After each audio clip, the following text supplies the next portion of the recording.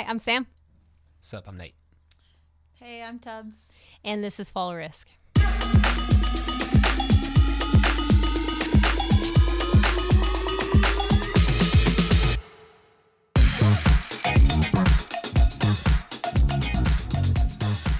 So hey guys, welcome back listeners. Today we have kind of a special short episode for you. It's like a mini Fall Risk. It's a hop and pop episode. There you go. It's a hop and I just came up with that. Hop and pop episode. There are two very talented skydivers joining me today. We've got Tubbs for the second time back to Fall Risk. And then for the first time ever, we got Nate Falling here. That's your last name, right? Falling? My last name is actually Shannon, but that's my Facebook name. It's your Facebook name. Okay, Nate Shannon. Nice. You tricked me. Works every time. Nate Falling. That's great. Nate Shannon. Well, welcome. Thank you for joining me. Tubbs the second time, Nate first time. Thank you so much.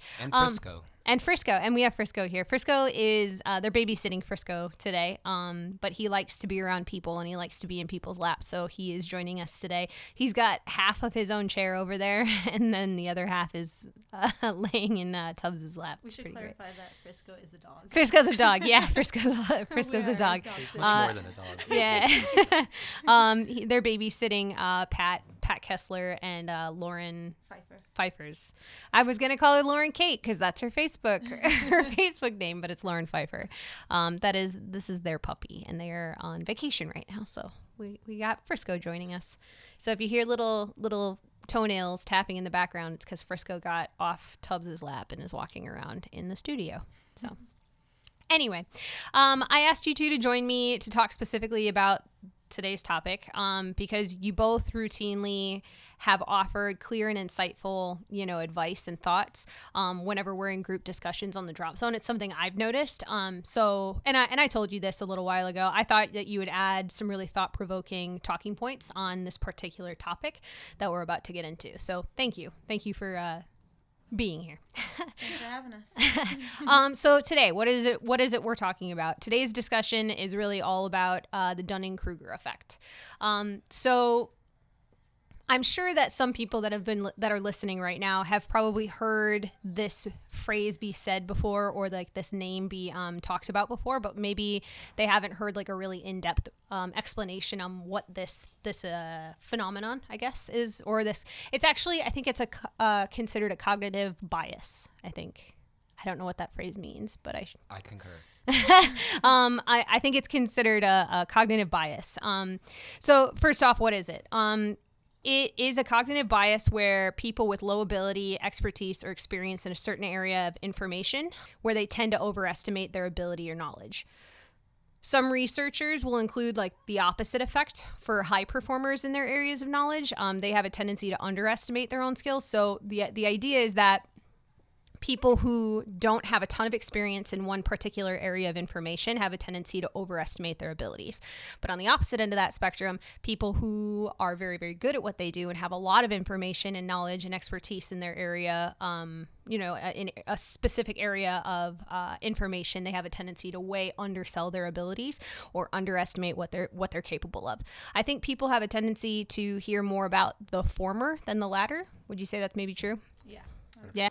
This is often misunderstood as a claim about general overconfidence of people with low intelligence, instead of specific overconfidence of people unskilled at a particular task or area. It's usually measured by comparing self-assessment without a measure of performance, if that makes sense. Does that make sense? Do you have any questions about any of this so far, about how it's... Okay. If anything pops up where you need clarification, like we'll stop and we'll talk a little bit more about it. But for example, participants are asked to take a quiz about a singular topic. Okay. It doesn't matter what it is. It could be anything. Like just for our conversation's sake, it's skydiving. They're asked to take a quiz about skydiving, and then they have to estimate how well they performed. Okay. The self-assessment is then compared with how well they actually performed. These results are usually measured in both relative or absolute terms. So relative terms means it's in comparison with one's peer group. So like an entire group of people, take this same test and they all have a different results after the fact. And then the absolute terms is more in comparison with objective standards as the number of questions answered correctly. So it's more about like the score of your individual test, right? This effect has a tendency to be more pronounced in relative terms, as like the bottom quartile of performers have a tendency to see themselves as being part of the top 2 quartiles. So it's more often measured in a group versus like individually. Does that make sense? Okay. Right? 100%. All right. There are tons of models that demonstrate and explain the Dunning Kruger effect's underlying causes. However, the OG model, the original one, says that a lack of something called metacognitive abilities is responsible. So metacognition is an awareness of one's thought processes and understanding of the patterns behind them. So it's like general awareness of like how you think, why you do certain things, what your reaction is to certain things, why you have that reaction to certain things. It's just an awareness of self, essentially, right? This can take many forms, such as reflecting on one's way of thinking and understanding how and when to use particular strategies for problem solving, study skills, memory capabilities, and the ability to monitor learning, right? So all of those things, if we just think for just a hot second, like a lot of those different things have pretty strong ties to our skydiving community. So the OG model is based on the idea that poor performers have not yet acquired the ability to distinguish between good and bad performances. They don't see the distinction between their performance and the performance of others quite yet, right? So you don't know what you don't know, right? Inaccurate self-assessments can lead people to make bad decisions, like engaging in dangerous behavior, and it also inhibits the affected from addressing their shortcomings to work on self-improvement, okay? So not always able to see your lack of expertise or your lack of knowledge on a specific area, because, again, you don't know what you don't know, right? Like, or lack of self-awareness, or just haven't been around for long enough, that kind of stuff. So is there anything that I just said, anything that we just talked about, any of it prompt any questions right off the bat? Like any concerns or like need fleshing out or explanation on any of it? No questions. No. Okay. The only thing would be what causes people to have that, and sometimes it's just they have such a great time that it's like, what do you mean that was so awesome? Yeah. How could that be bad? And it's it's all relative. Yeah. So I guess I'm going to ask the question then of you guys is, where do you think we see this effect the most prominently in skydiving, like either end of the spectrum? Either the lesser quartile or the higher quartile, or like the lower quartile. Excuse me, it's a tongue twister. I think the lesser. Yeah. Yeah. Like it can start anywhere from somebody's first tandem to a student through usually an A license, like a new jumper. You know, I see that the most is those top 3, and it's, I think, plays into what you're saying of like they don't know what they don't know yet. Yeah. So they really think that they're doing awesome. Okay. So that's where I feel like I see that most. Okay. I'll do the other side, because I think as 100 jump wonders have turned into 500 jump wonders, because we can do so many jumps now, because the sport is so big and awesome now. So it's easy to get 500 jumps in a year, and if you haven't been around for a couple of years, you just haven't seen everything that skydiving has to offer, good and bad. Yeah. So I think one of the distinctions we should make about the Dunning Kruger effect is that it's specifically people who think they are way more like the lower end of the spectrum, right? It's people who think they are very capable of doing a certain thing, especially in skydiving, right? Like it's very much like, I know a lot. I can do a lot of fun things. I'm very capable of doing all this stuff, whether or not that's true, whether or not you actually have the ability to perform those skydives or perform certain canopy maneuvers, that kind of stuff. More often than not, when we see this specific thing happening, it has a tendency to be where folks are way overestimating their abilities. We see it all the time. Like we see it every day, right? Like in various formats. But I would tend to agree with Nate a little bit in that it's people who have a little bit of experience, like a little bit of experience under their belt, right?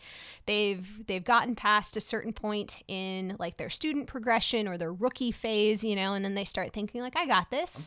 I'm feeling it. Yeah, I'm feeling myself. I've got this. Like, ready to go get it? Yeah, I got a little bit of coaching from my instructors. I've maybe like reached out to a couple other coaches in like specific fields, and now I'm feeling really good about what it is I'm doing, right?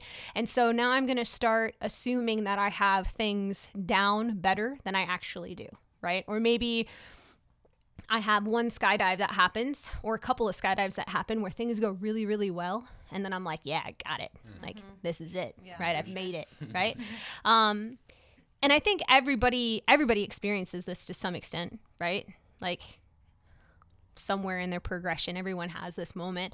But I think what is problematic is for those folks who lack that self-awareness, or they don't have those moments that put them back in check. You know what I mean? Totally. Yeah. I think it's beneficial to have it a little bit, like have some confidence in yourself, Yeah. but not so much that it's a bad thing. What about on the opposite end of the spectrum though? Like, because we could talk all day about like the, you know, the problem children, right? Like, we could talk all day about that, but like, what about the other end? We don't hear about the opposite end of the spectrum as much, you know, with the people who are really good at what they do, but are really humble and they don't really talk, you know, or they don't talk that big game after so much time in the sport, so much experience. Like, what about that? Where do we see that? I see it with instructors. Okay. For sure. Like, sometimes you're working with a student that you feel like is a challenge for you in fall rate or in communication, because there may be a different culture, a different kind of little language barrier or something, and then that gets in your head, and then you start questioning whether you're the right person for the job, or whether, you know, and then you just got to step up and know what you've done, and then know what you need to do, and then take the steps, and then it works out if you trust the process and do the thing.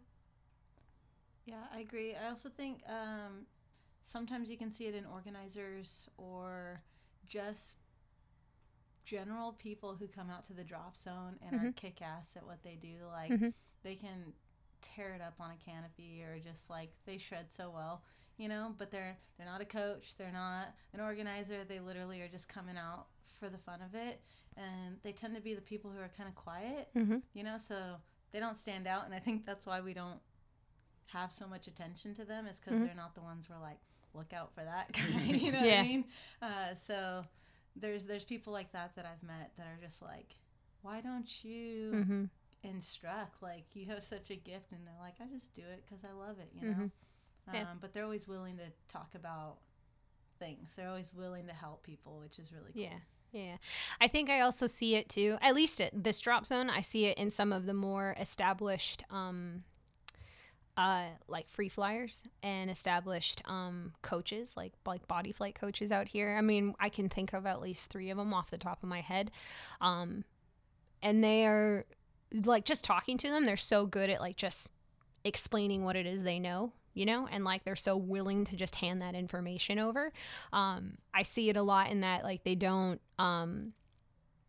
there's no like ego attached to it. It's just like, this is what I know and I would love to share it with you, right? I'm sure everyone can probably think of like 1 or 2 different people like that, like that they look up to on their drop zone, or maybe they go to for advice, you know, about specific areas, and those are the people that in my opinion, like, we see it the most. But you actually brought up a really good point, is like instructors. A vast majority of the instructors I know have this like thing in the back of their mind, especially at a certain point in time. Like, once you get into like I would say like maybe your 4th or 5th year as an instructor, you know, you start to I don't know about you guys, but at least for me and some of the other folks that I can think of, it hits you like how hard you have to keep learning, you know, like how it never ends, it never stops. There's always something more that you can learn to finesse, or to a new trick you can learn to make things easier, you know. Like, you're always going to find problem students. You're always going to have like that kryptonite, you know, that kryptonite student that you're going to struggle with. And like, how do I get better than that? How do I do better in this scenario? Like, that's a really good point. Like, that's not something I even thought of when I was writing any of this down. So it's a cool thought. When I first started, I didn't really have the skill, but I was so hungry, and I wouldn't give up a slot. I wouldn't, you know, I would just put my heart into it and get through it, because well, I didn't want to like seem lesser by like passing off a jump, or and it's like step up, you know. And so I was constantly pushing myself, but then I got to a point where I was not, like, I didn't feel like I had anything to prove anymore. And then I kind of started to really be more looking at what I was doing, and like realizing that I could be better. And I feel like in the last few years I've been able to actually offer more, because I'm more present on the jump and not just lost in the sauce, holding on for dear life. Lost in the sauce. I get sauced up. I get excited. So. Okay. So that could be like a good band name, Lost in the Sauce. Sorry. Yes. Lost in the Sauce. Anyway, who do you think is more affected the most, like more dramatically or more commonly in skydiving? Like, do you think we see it more often? Okay, I'm going to actually rephrase that. What type of skydiver do you think is most commonly affected by this? By the lower end of the spectrum, by overestimating their skills? I'd say somebody who just got back from a camp or training. Okay. And they're seeing the potential that they have. Yeah. And like they like see the steps and then they're like charging. Yeah. At that moment. Not specifically a number then. It's more of a No, it's like because everybody's in a different on a different journey. You okay. know? Are you asking like how many jumps do you kind of see that effect? I feel like there are some windows of like numbers, you know, there's not one specifically, but I think we have this common saying of like there are specific ranges where people are the most in trouble, you know, or like are at the highest risk for like something happening. Mm-hmm. We've said this in the past, like everybody knows this, like it's like the 500 jump wonder, you know, or like the 2000, you know, the 2000 jumps, like 500 to 1000 is probably like that increased. Because like we were saying earlier, it's like that confidence is there. You've gone to a Fly for Life camp and you're feeling really good about yourself, and then you don't know what jump run is, but you can fly. So that would be my guess, is if you were to look statistically at when it's happening or problems are happening, that might be where it falls more often. Why would you say that is though? Like why are those windows the more dangerous, I guess, for lack of it, or a higher risk like windows? Yeah. You kind of touched on it just a little bit in that explanation about how like you just came back from a camp, right? Yeah. But more specifically, like what is it that's happening in that window, like experience wise, you know, or in those windows that puts people in that situation? What would you say about that? I guess one thing that comes to mind, maybe like people can start to become instructors at that point. So as soon as you've got the instructor label slapped on you, there's like this, I'm somebody now. Confidence boost. Yeah, I can tell people what to do because I'm an instructor. Yep. So I'd say that's one thing. And then usually when people have that many jumps, like they've been around the drop zone for over a year. I don't know. Some people are busting out that many jumps in a year. So I'd say like a year, 2, 3 years. And as they've been sitting around the DZ, they might feel like they've heard all these things and they can now say it to other people. Yeah. You know? And they feel confident in repeating those statements or whatever. So that might be, what I think. Yeah. Without actually having the experience, like gone through the experience themselves. Exactly. It's all like been just hearsay, or I've seen something, and it's fine to share, but if you haven't experienced it, sometimes you have to come across it in a different way, you know? But if you're new. Yeah. And in addition to that, you're going through like peaks and plateaus, you know, of confidence, like where you're suddenly, like you said, you got the rating, you feeling confident, yet you are official, you have this title, you now come with certain abilities and certain, I don't want to say responsibilities, but you have the ability to do and say certain things that you didn't prior to that. So you go through this super high spike in terms of confidence, and then maybe something happens, maybe you got a little bit of like waves, you know, like some peaks and valleys, and then you plateau for a really long time, and then you come up to like 1,000 jumps where you're spiking again, right, in terms of confidence, and then you just see that pattern happen where it spikes and then it plateaus for a bit, and it spikes and it plateaus. And I feel like we get to a certain point where, sorry, can you hear the lawnmower in the background? So I feel like we get to like certain points on that spectrum where you've seen it all and you've done it all, right? Like you have actually seen a vast majority of the things that can happen. You have actually experienced a ton of these scenarios on your own, right? It's not just hearsay anymore because you live, breathe, eat at the drop zone. You experience it firsthand. You watch your best friends experience it. You have serious, deep discussions about it. Your thought process constantly is going. And that's where I think we start to see things peter off a little bit in terms of like overconfidence. I don't know about you. I don't know when you guys hit this, if you've hit this, but I hit a wall. I think it was like at the tunnel was where it hit me, where I was like, I don't know anything. And there's so much more here to learn. Like, at least for me, that's where I feel like things had dropped off for me in terms of like incidents or like events happening to me that made me really second guess, you know, what it was I was doing or thinking really hard about stuff. Not to say that it still doesn't happen, because it totally does. But I felt like things dropped off pretty dramatically in terms of like accidents, you know, or incidents that were happening to me. You know what I mean? Mm-hmm. So I don't know if it was just like, I had a situation where I realized, and it was really eye-opening, like you don't know shit and you still have so much more to learn. And that really put me in a place of like having to self-reflect all the time. You know, I don't know. How do you feel about stuff like that?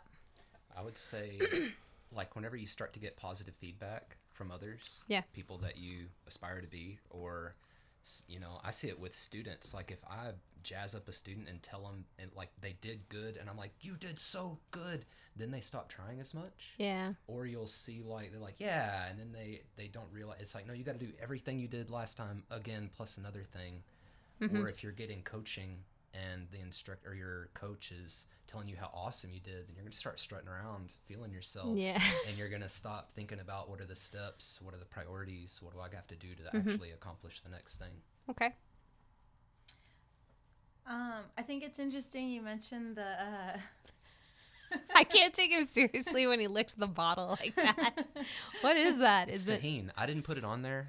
Mary cooked it up, rubbed a lime on it. It's a Corona with tahini. And so the spice. Yeah, you got lime in there. You got, I mean, it's really good. So you lick the bottle and then drink it, huh? I mean, a little spice how else am I supposed to get it off the bottle? Okay, back on topic. Sorry. That's okay. I might be going on a tangent, but you mentioned the tunnel and how that kind of gave you a perspective of like where you were at. Mm-hmm. And I feel like, I think we started skydiving maybe around the same time frame. I think you were a few years earlier than me. Okay. So the tunnel wasn't really a thing, right? Yeah. So it was kind of this nitty gritty like skydiving where you just kind of got thrown into stuff. And I just, from the get-go, felt like I was sort of subpar, if that makes sense. Yeah. And right now we get a lot of people, or we get more people who come from the tunnel who've never done a skydive, and they have this idea that I can do it. Yeah. Right? So that's another way I can see the phenomenon occurring, is people who have this great skill in the tunnel, but it doesn't always translate perfectly to the sky because there's so much more going on.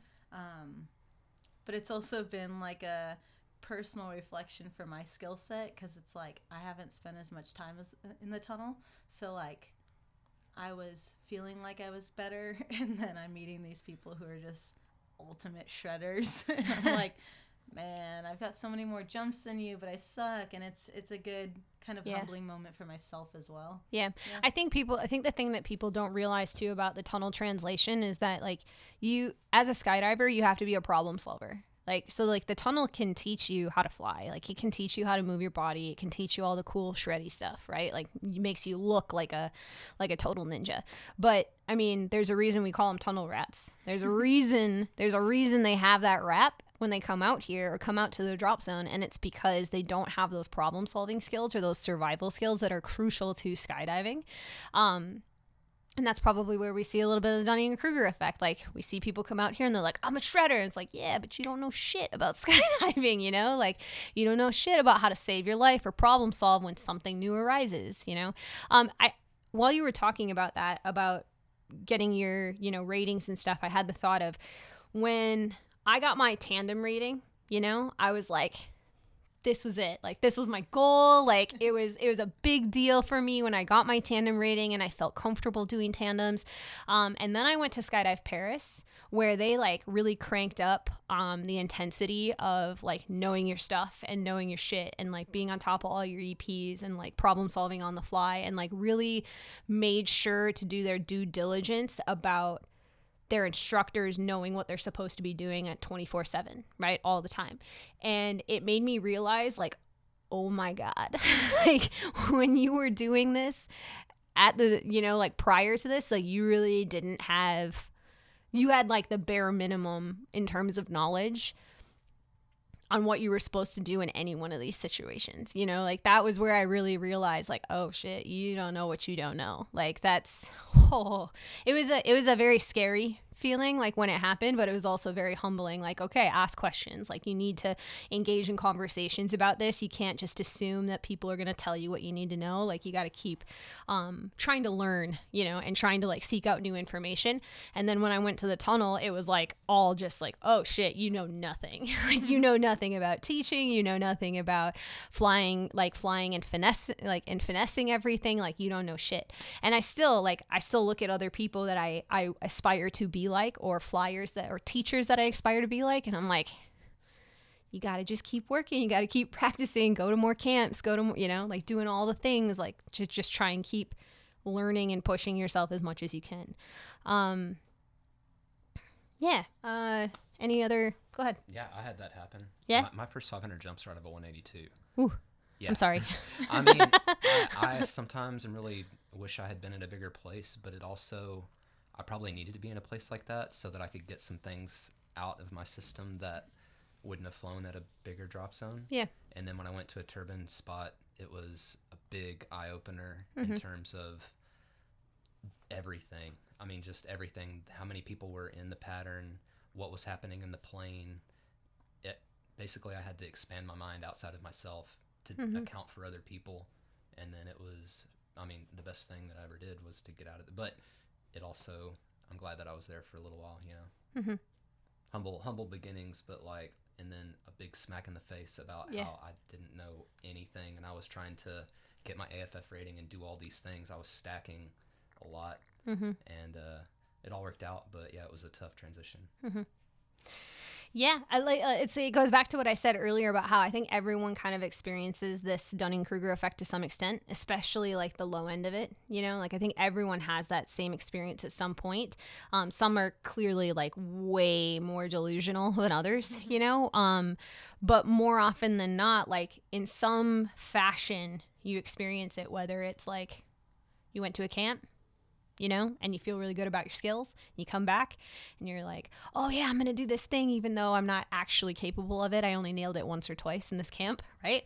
Or maybe I got a little bit of swoop coaching and then I start doing something that is outside my wheelhouse, you know, and I'm pushing myself a little bit too fast and putting myself in a dangerous situation.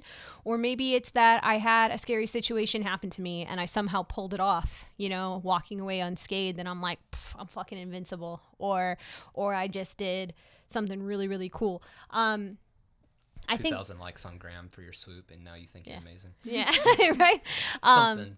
Maybe somebody, and I mean, I think now it even changes a little bit more because social media is so much more prominent than when we first started. So like people like your videos, you know, like they like this, no offense, but shitty, like a shitty video that you took on your GoPro.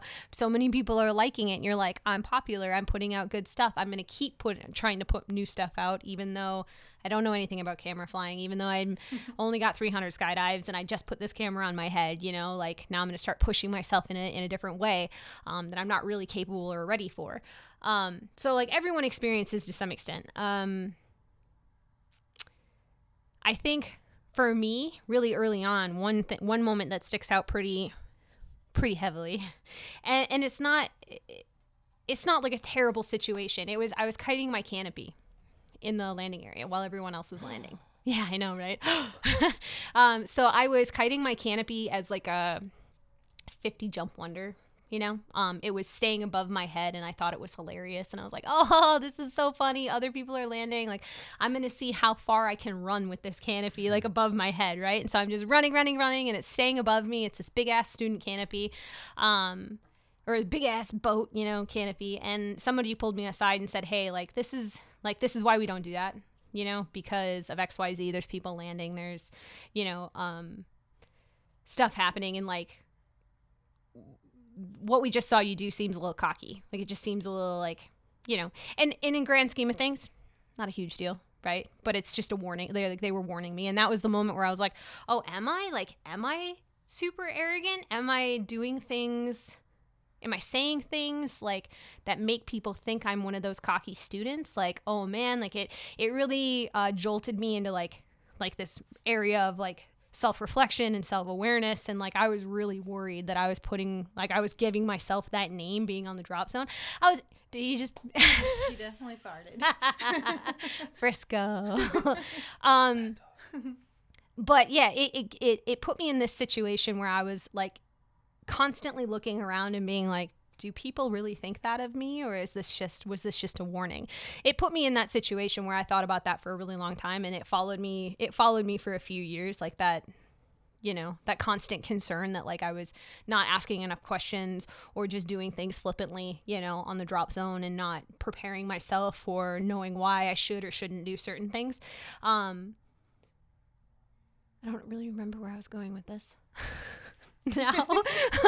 But like that, for me, that moment, that was the first time I've really experienced it in skydiving. I was 18 and just did something that I thought was funny, and then got put into check after it. But I think it had the right effect on me at the time, like whereas some people would experience that and be like, fuck off, I was just having fun, no big deal, right? And then it would be a problem, Well, I mean, if anybody says anything to you, even if it doesn't sound like it, it's out of love, because if something bad happens to one person in the sport, everybody feels that, because it reminds us all of what's going on. And so I've had a lot of people talk to me because I'm that guy. Yeah.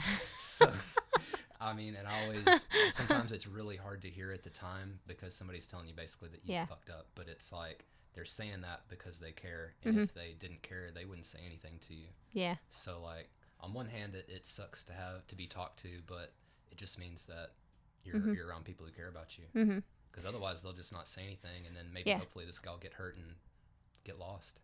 I think there's something you said in there too about how like it's hard to hear that you've screwed up. Like you fucked up. Like it's hard being told that you fucked up. At a certain point in your like progression, like when you screwed up, like it, and you don't need anybody to tell you. And if you're like me, you're already beating yourself up about it. You're already like going through a million different versions of how you could have done it better, and you're waiting for the lashing that happens, right? Or like you're waiting for someone to come and like, you know what I mean, you crack you. You give yourself a lashing, and then you're like waiting for somebody else. I mean, I just had a turn that wasn't the best, and I stabbed out essentially, and then I'm sitting there packing in my head about it, and then good friend Kobe comes up and says, hey, glad you're okay, like good job stabbing out. And it was like with nothing but love, and that's what we need more of in the sport, is people actually caring and looking out and saying something, but saying something with love, not with a finger shaking. Yeah, because that's when people cross their arms and they go, man, fuck you, like. Yeah. But it's like, even if it's with, I mean, you got to communicate properly so that the message lands, and not just like, well, I said my piece. It's like, you got to say it the right way. And like, and if it is with love, then I think it usually comes across that way. And then if it's not appreciated, I mean, it has to be appreciated, That's another version of like the Dunning Kruger effect at play, like the two different types of instructors, or the two different types of coaches, or like higher ups, I guess, for lack of a better phrase. Like you have one instructor or one coach who is used to shaking the finger and is used to telling people like, don't fucking do that shit, you're gonna die, you're stupid, you're this, you're that, right? And then you have another type of instructor who maybe has done a lot of self-reflecting about how to talk to people in that situation. They've learned a little bit more about how to talk to people, when they're gonna potentially be put in like those abrasive, conversations. So like that would be from where I'm standing, it would be a situation where an instructor thinks they know everything, and I'm going to tell you exactly what it is you need to know. And then it's an instructor who's done a lot more self-reflection and can talk to people, and like emphasize the right points and have it come across in a way like, I care about you and I want you to be better than what's happening to you right now. Sometimes you need both on. Yeah. On what you like, right.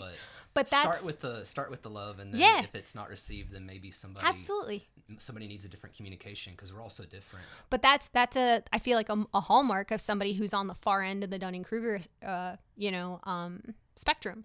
Because like that person knows, like they know, like, okay, I'm not getting through to you, somebody else needs to talk to you, or this version of this conversation is clearly not clicking, like we're going to switch this up and I'm going to talk to you a very different way. Like that's just another version of it, of like this phenomenon happening, right? Like it little doesn't. good cop, bad cop. Yeah, right. It doesn't just apply to students or rookies or like newer jumpers. It can also apply to the specific like types of jumpers that are in the community. You know, whether they're instructors, coaches, fun jumpers, you know, teammates, whatever. Overall, what do you think we can do to better ourselves, though, from getting ourselves stuck in a rut? You know, being on the low end of the Dunning Kruger effect. What do you think? To me, I really encourage people to travel to different drop zones and move around because kind of similar to what we talked about, like you were at the 182 drop zone and moved to a different drop zone. You went to Paris, you know. Mm-hmm. I had that same kind of experience where I went to another drop zone and it just blew my mind, all the change, right? Yeah. So you become this big fish in a little pond kind of idea, Mm-hmm. right? And you're probably not that big. Mm-hmm. You just are maybe outgrowing your space, or there's not the people there that are communicating clearly with you, or whatever the case may be. So I really like to encourage people to get out of their comfort zone and go to new places, Mm-hmm. because I might have a trouble student makes it through and I've been telling them over and over and they just don't get it, and then they go somewhere else and someone comes and says the same thing and it's like, oh, they weren't just picking on me there, it was right, like this makes more sense. So I think that spreading your wings and getting out of your home DZ, even if you come back doesn't mean you have to leave forever, you know what I mean, but like try new places and learn from new people. It's really nice to get the experiences of other people, or like people that are better, or whatever it may be. So I mean, to that point, I know we talked about it in opposition to what I'm about to say, but like going to camps, going to get seat coaching, like going to learn from new people, like you said, like those are all opportunities. You don't necessarily need to be like us where you just up and move for a year, you know, to someplace else. Like that's our lifestyle, and that's a completely different bag than what maybe it is we're saying. But like go to different events, go to a sequential event, go to a belly event, go to get swooping coaching, go do those things and learn from different people than the folks that are constantly around you, because like you said, right? But I mean, it's a double-edged sword, you know? So if you go seek out that information, like make sure when you come back home, you're not, you know what I mean? It's up to the individual to be humble, you know, like it's great to share that information, but how you do it. I don't even think it's humble. It's like you got to be realistic about what the situation is, right? Like I think, I mean, you guys tell me if you think this is wrong. I think people in general, not skydivers, we really lack awareness, like, of what's happening to us. A couple years ago, I had to go through this complete overhaul, like I'm not religious, but it was like a spiritual like overhaul of like just learning why I do certain things and why I react certain ways to different stimuli, you know, like why my knee-jerk reaction to a problem is always the same. Like, why do I do that? And how do I change it? How do I not have that reaction? Because that reaction's not working for me anymore, right? And what I learned in that situation, or in that journey essentially, is that like we lack so much awareness of why we do certain things the way we do, and everyone is different. So I think overall, like just overall as people, like especially young people, like we lack so much awareness. I want to agree to that with the young people, but if we were to just like dive into old time skydivers, I'm not gonna lie. Yes. Just gonna. Absolutely. Don't mean to poke at y'all, but it's a generational thing for sure. Like there's a whole generation above you and I, like above us, that like I totally understand what you're talking about. And then, you know, like the newcomers to this sport, they have a tendency of lacking awareness. Like you just don't know what you don't know. And then the self-reflecting, you know, comes a lot later, and it's usually after some sort of fucking trauma that happens, you know, like you have to figure it out because you don't want to be in that traumatic situation anymore. What do you think about that? Self-awareness, lack of self-awareness. Like the coaching and the camps and all that stuff is to learn the steps that need to be taken. It's not to go so that you can get the badge and sew it on your jumpsuit or whatever. It's like, okay, what are the steps to get where I want to be, and then not skipping them, not shortcutting anything, but like what do I need to do to get to this level of whatever. And then also set yourself up with some priorities, and and then don't change those priorities, like in terms of safety. Of like, the priority is obviously to get your parachute open and land safely. Yeah. And if you start to move those around and prioritize getting to the formation as opposed to like not taking the formation out, you know, because you're, oh, I gotta be there, and you're not realizing that it's break off time or whatever, you know. Yeah. And then all of a sudden you've just done something that makes a lot of people not so happy with you. Yeah. I think that's a really good point. Like making sure you take the steps, because I think that's where the problem arises, is like somebody wants to be the organizer. I always go to Fly for Life just because I know it's really big right now, especially, and I've seen so many people go to it, but it's like they want to be that person, and they don't want to put in all the time and effort that person has put in. They just want to go from point A to point B immediately. Yep. You know what I mean? So I think that's a really good call out. Yeah, that's fair. My personal problem, like that I know I have, is I feel like I'm running out of time. Right? Yeah. So like I feel like I'm constantly running out of time. Like I don't have enough time in my life, you know, like in like 20 years from now, I'm just not going to have enough time to do what I want to do. So sometimes I feel like I rush things a little bit. That's like an internal like struggle that I am dealing with still right now, of like, it's okay. Like it's okay if you don't have the time. It's okay if you're not where, you know, this other godlike person is, you know, like it's okay if you're not there in a year. Like just where are you now? Like what it, you know, and are you having fun? Comparing yourself to others. Yeah. It's so hard when you're trying to say like, man, I've been jumping this long and this guy's and like, what am I doing? Like, right. And then you're not acknowledging all the things that you have accomplished, and like just staying in your lane and having your own journey. So like comparing yourself with others is usually like the worst thing that you can do, because it's just in life. Yeah, I mean, being happy with yourself though and your own progress is a really hard thing for a lot of people to do, I feel like, you know. But so that hunger, that hunger is what allows you to like take the step and to like take the plunge, take that loan out and go to that thing. Like always stay hungry. Yeah, like you gotta always stay hungry. I mean, staying hungry, you can kind of stretch that however you want, but like staying hungry for me means like you never stop learning, like constantly just be seeking out new information, like new ways of doing things, like honing a specific skill that you're kind of mediocre at, like figure out how to be the best at it, but understanding like you're never going to be the best at it. Like you're always pushing and trying to get where you want to go, but like just be aware there might always be someone else that can do that better, you know, and you might always be faced with this situation of like, man, so envious of that person, like they fucking nailed it and I've been trying so hard to get there, but you know, it's how do we better ourselves? I think all of that kind of falls under like awareness, like self-awareness, you know, like self-awareness of what your journey is like, what you've accomplished so far, what you feel like you need to accomplish, you know, how you learn, how you take in new information, how you take criticism, you know, like can you listen to it with a grain of salt, you know, and take it in and consider and like weigh what it is that person says. Whether or not it's actually true is a completely different situation, but can you take that information and consider it, you know, at least give it some time, you know, to self-reflect on it. Like I think everything we just talked about, like everything we contributed to this is all under an umbrella of awareness, in my opinion. Yeah. Well, also when you self-reflect with a filter of awesomeness. Yeah.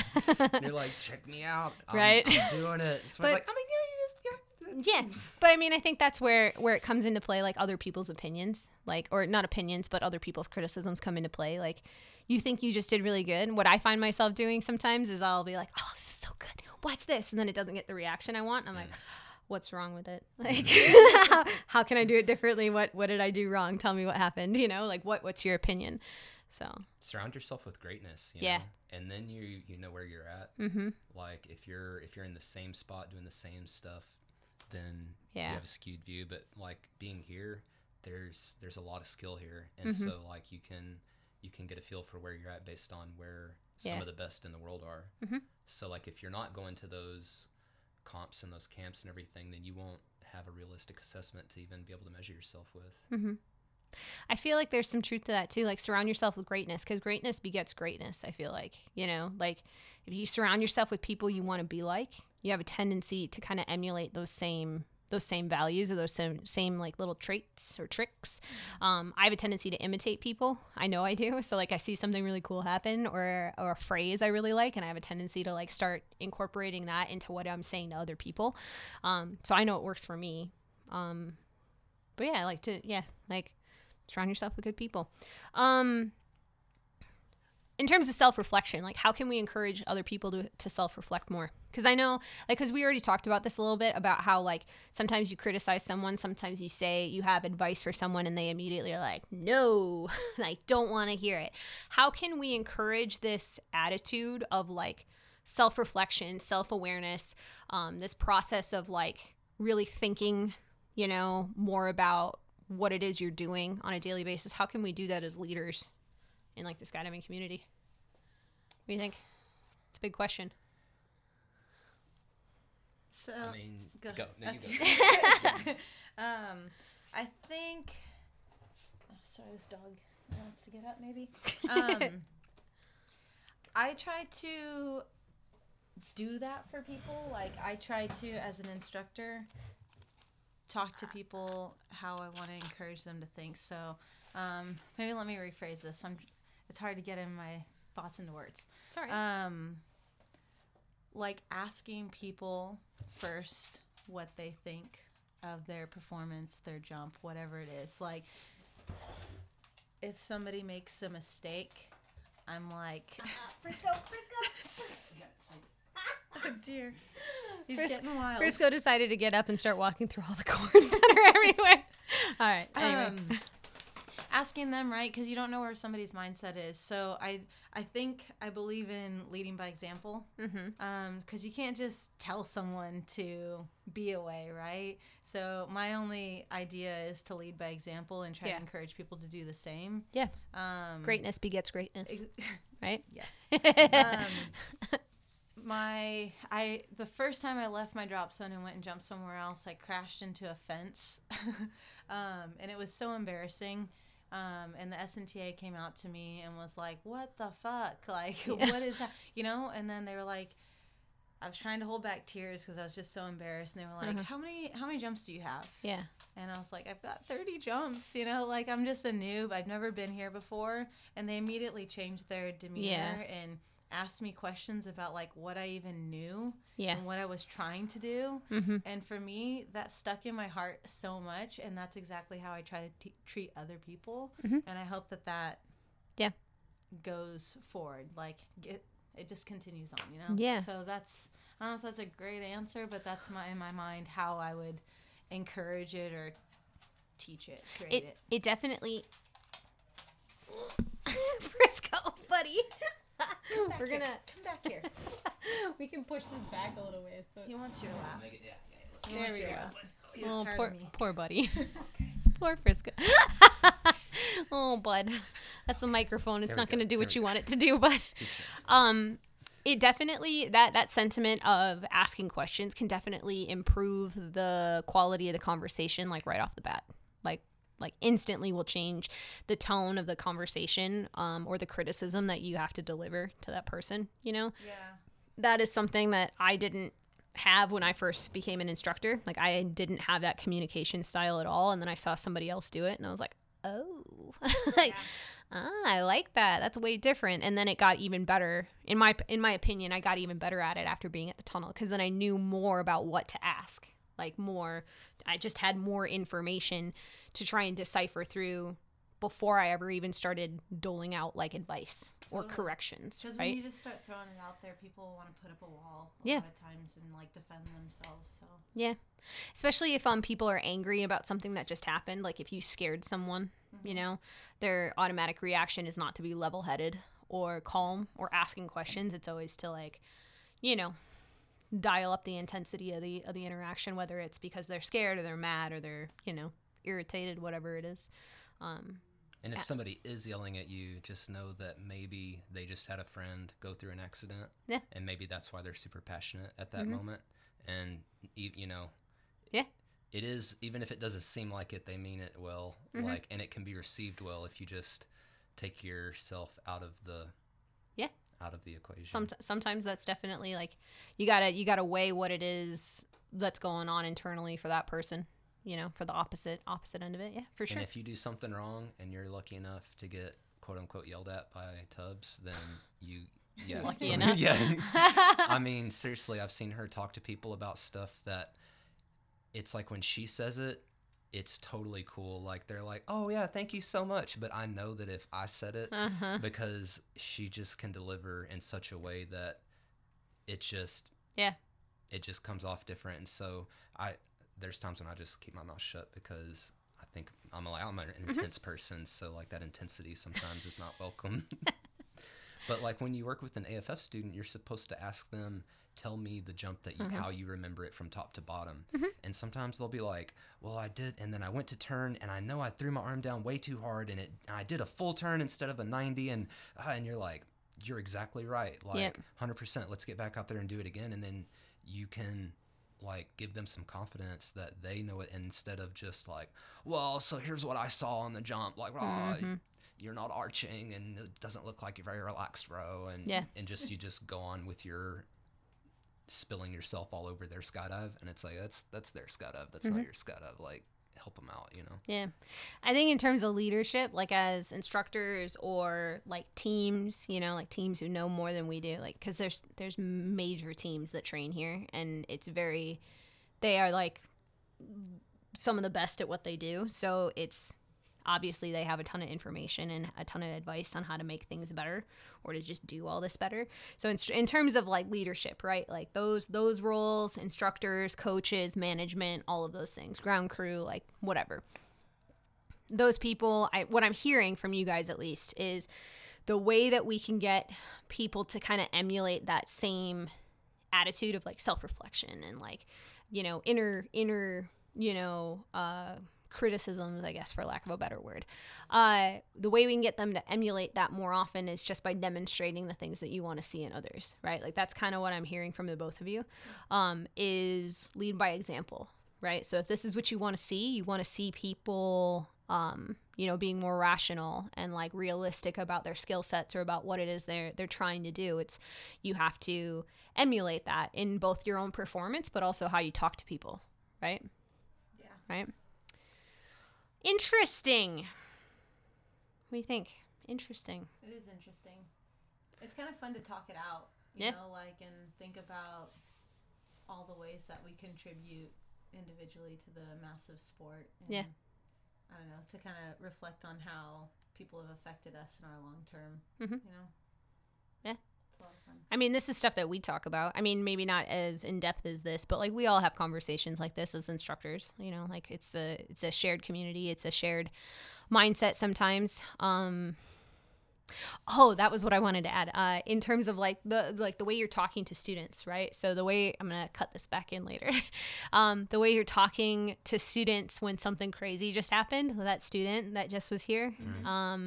The one who pulled on his back and had his pilot chute trapped underneath his legs.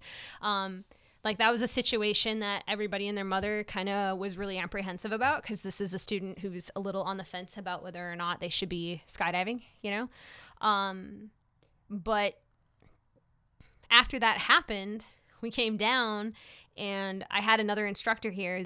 He came over and was like, you really undersold what happened on that skydive. Like when we asked you about it, like you played it off like it was no big deal. And it's like, well, what is yelling and screaming going to get me in this situation? What is panicking and being overwrought with emotion going to get me in this situation? It's not going to get me anything. Like I need to get through to this student that like, you need to go to the tunnel and sort this out. And me just screaming in his face about it isn't going to do anything.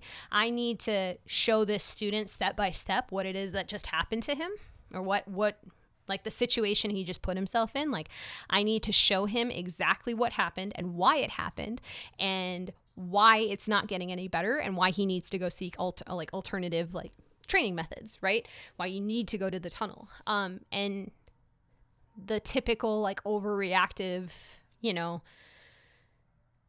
criticisms or reactions to this situation isn't going to do anything. It's only going to make that person shut down. He's already a student who doesn't really want to listen. Like doing that is only going to make him want to not listen anymore. So we got to kind of switch tactics here, and we got to like be more, we got to show him why what this is why, excuse me. I have to show him why this situation is so much more dire, but I'm not going to be able to do it by yelling at him. You know, I need to be calm, and I need to be cool about it and be very specific in the details, you know. You have to change how it is you talk to those people, because you're not going to get through to them. So that's really good. I've had an instructor, like when I was learning, said something along the lines of like, handle what's happening right now and then cry about it later. Yeah.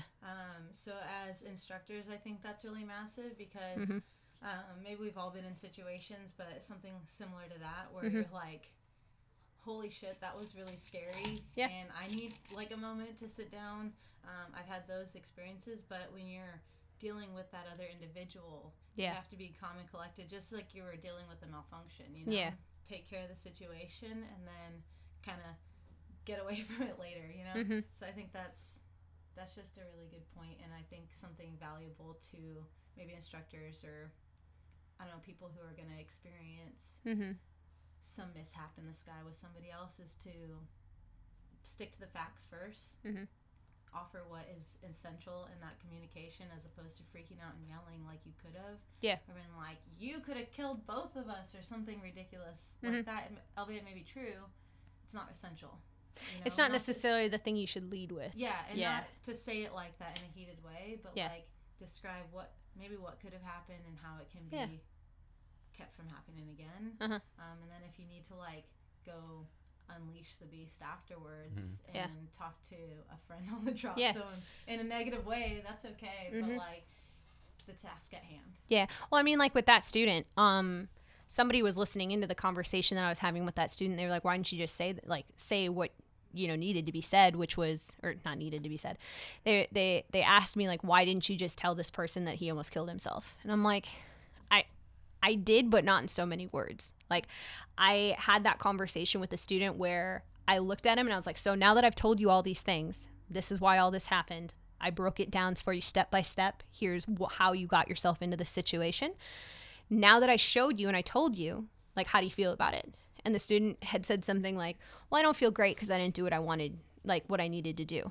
And I was like, but are you scared of what I just told you? Like, because you should be, because I was scared. And he's like, well, should I be scared? I was like, yeah, I was scared. Like, I was scared of the situation, and it's because this is a very violent situation that just happened. And, like, I could have just let it with, you almost killed yourself, dude. Like, you almost died. Like the situation that just happened, like, you almost like had a very catastrophic situation happen. But that, like, just that tone of my voice, like when I just said it to you, was very demeaning, wasn't it? It wasn't like super helpful. It wasn't really super supportive. It wasn't like really going to get through to him. It was like, you're a fucking idiot. Like, how did you not realize that? Like, that's the tone of my voice when I just said it to you there. And that was the tone of the voice of the other instructor who came over and asked me, why didn't you say that? And I was like, it's not going to get through to him. Like, he's not the type of student that will react well to this information in this way. Like, I have to figure out how to switch that message I'm trying to get through. Like, this is serious. Like, you are not realizing how serious this situation is and how much worse it could have been, you know? And I think that was like the distinction that finally got him to realize, like, oh, okay, I do need to go do something else. And by the time that guy left, like, he was like, okay, I'm going to go to the tunnel. I'm going to figure this out. Like, I'm going to figure out these problems. I'm going to figure out how to take my mind off of flying, because flying is the thing that's throwing me right now. And it's putting me into these crazy situations, these life or death situations. So I'm going to figure this out before I come back and do this again. So, like, that was a win. That was a win for everybody, you know, because now we potentially don't have to deal with that situation again, you know, or watch it get worse. And then hopefully, because of how you handled it, when he's got 500 jumps, he's not going through this situation of thinking he's really great when he's not, or some sort, you know? When you're a tandem, I never did a tandem. I just went straight. But, like, I've watched a lot of tandems get introduced to the sport, and normally it's fine statistically. It's a lot, you know, it's so safe, and like if something would happen bad on a tandem, you would never tell the student, we almost died. Yep. You would never say that. You would just be like, thank you so much for coming out. Please leave us a positive comment on Google. Have a good day, and then you go and then talk with your friends about it. Yeah. And then that's normally also how it's marketed to people, is like, and it is safe. It is easy. You only have to engage a few muscles. It's not Cirque du Soleil. Like, it's so simple, but you have to get somebody's mind wrapped around what actually needs to be done. Yeah. And when you're constantly saying, relax, it's fine, like, just arch, and you don't even tell, you know, it's like, for them, how would they know that it was dangerous? Because they've been told for the first, you know, for their 1 week in the sport that it's safe, it's totally fine, bro. Like, and then they get that you know, they don't realize what is serious. And for a student, normally they're scared of free fall, which is the least important part.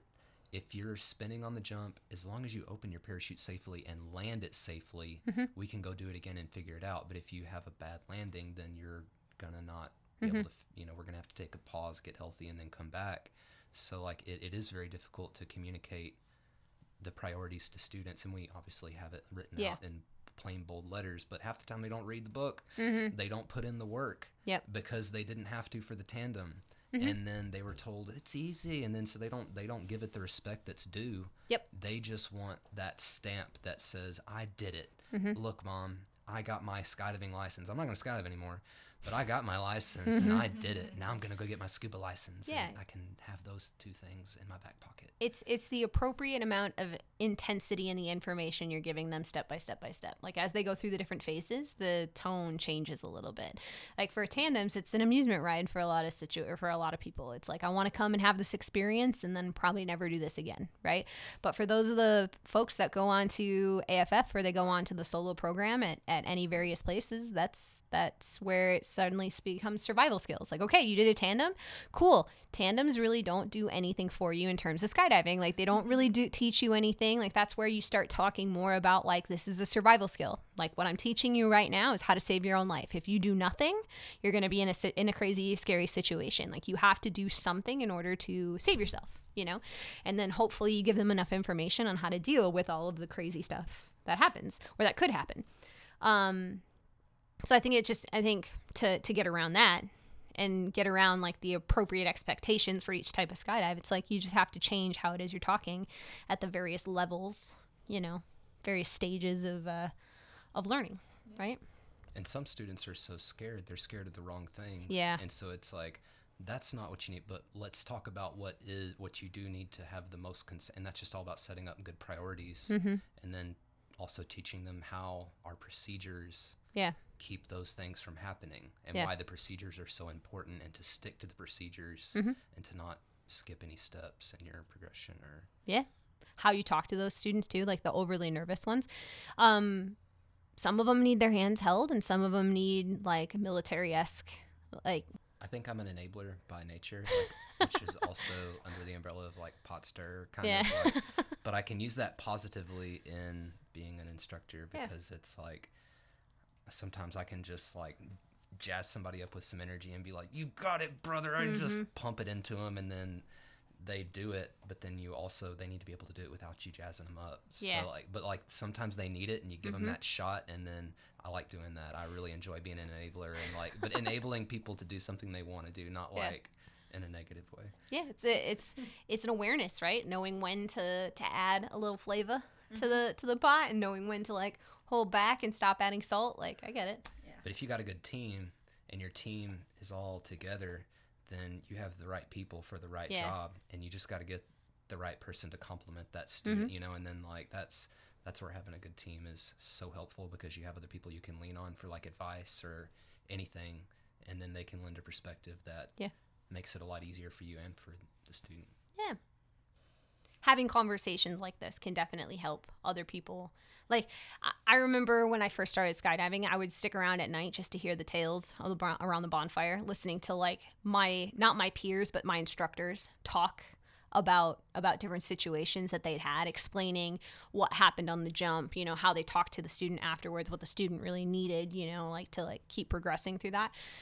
Sitting around the bonfire and sitting around listening to people chat after hours, like, you know, definitely helped me understand what good expectations were for like myself, like moving forward as like a learning skydiver.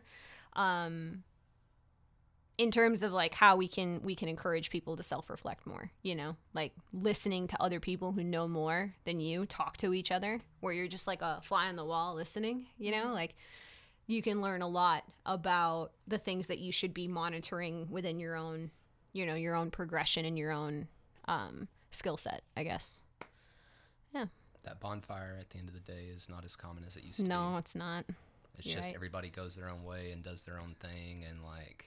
Hence this podcast. Yeah. That is where this was born from. This podcast was absolutely born from the fact that we don't have these conversations as often anymore. And I was really feeling like the loss of feeling connected to people after realizing that. So that's why we're here. Very cool. Yeah. Well, cool. Do you guys have anything to add on top of anything we've already talked about? I got nothing.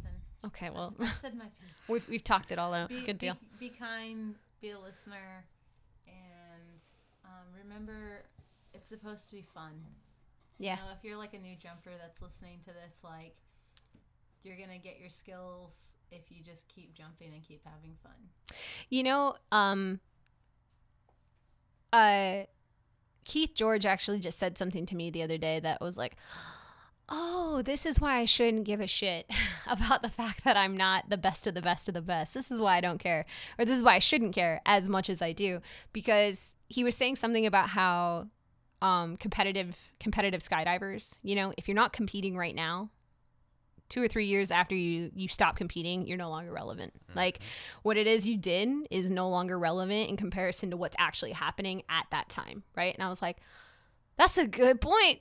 Like if you're not active within like that community or that circle, it's like, you're right. Like you're not really relevant in like the ongoing, like, you know, so I feel like so many people who find themselves in this situation where they're pushing the limit or they're not listening to criticism, it's because they want to be like a name. They want to like be the best of the best. Somebody. And it's like, yeah, but when you're there, like you might get there, but as soon as you stop, like, you know, like you're probably going to fade out of existence for like the collective skydiving community. Very few names in skydiving stick around like for years and years and years and years, you know? And it's pretty likely that you're going to be one of those people that, you know what I mean? Like it's pretty likely that we're those folks that are just going to kind of fade out after we stop doing it all the time. You know what I mean? Do you know what I mean? 100%. It seems a little harsh, but... We've got an audio record of us, so we'll all stick around for Yeah. Well, like, in terms of canopy progression, I tried to, as quickly as possible. Yeah. It was all about in my mind, I was like, well, it's not going to be the best swoop until I'm on the smallest canopy. And I pushed so hard, and I was like, need a new rig. This one doesn't fit. Like, I'm getting another one, like, 300 jumps on it. Cool. Getting another one, and just...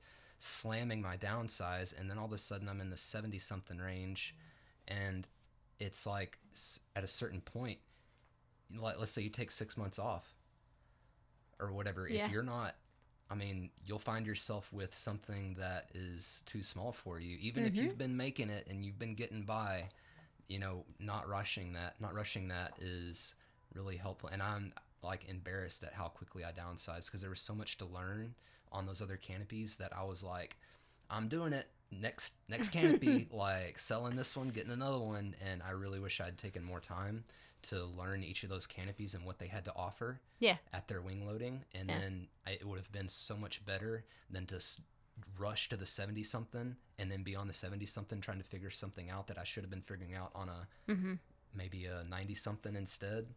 So yeah, you'll get there, but enjoy the process, man. I hate to see people sad to be new. Yeah. And it's like, man, I kind of would like to be new again, and just for the love of the game, you know, because sometimes when you've done it a couple thousand times, it doesn't have the same pop. And it's like those first jumps, like you're cloud 9, just you're peaking and you didn't do anything relative to like now, you know. Yeah. But still, if it was good, if you had a good time, what else is there? Like, and if you ever find yourself in trouble, never give up.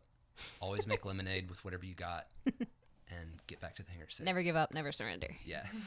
It's a Galaxy Quest quote for anybody that wanted. If you know, you know. Anyway, yeah, it's very much I had it and then I lost it after I thought about Galaxy Quest. Sorry. It's a good one. Like you said, enjoy the process. You know, like you were saying, enjoy, you know, where you're at right now. Try not to think so far ahead, because chances are once you're there, you're just going to keep being in this. Else. Yeah, there's no end there. Like, you're just constantly going to be in the same cycle, you know, of wishing you were. Anyway, enjoy what you're doing right now. Like what you're doing. Figure out what makes you happy, on like actually happy, not what you aspire to be. Like, not a happiness that you aspire to be someday. Imaginary happiness. Yeah, right? Like, figure out what makes you happy right now and then just go with it. And like focus on it and get as good as you can at that thing, you know? Like, be the, you know, I get it. Delusional thoughts from Fantasy Island. Yes. All right. Well, we're going to wrap it up there then. Thank you so much for talking with us. We got a little bit off tangent, but it all kind of falls underneath the same, you know, Dunning Kruger, you know, effect, how we see it in different versions and, you know, like little nuanced areas in skydiving. But thank you for chatting with me about this, guys. I really appreciate it. We're going to leave it there though. So thanks for listening, guys. Be safe, blue skies. Peace out.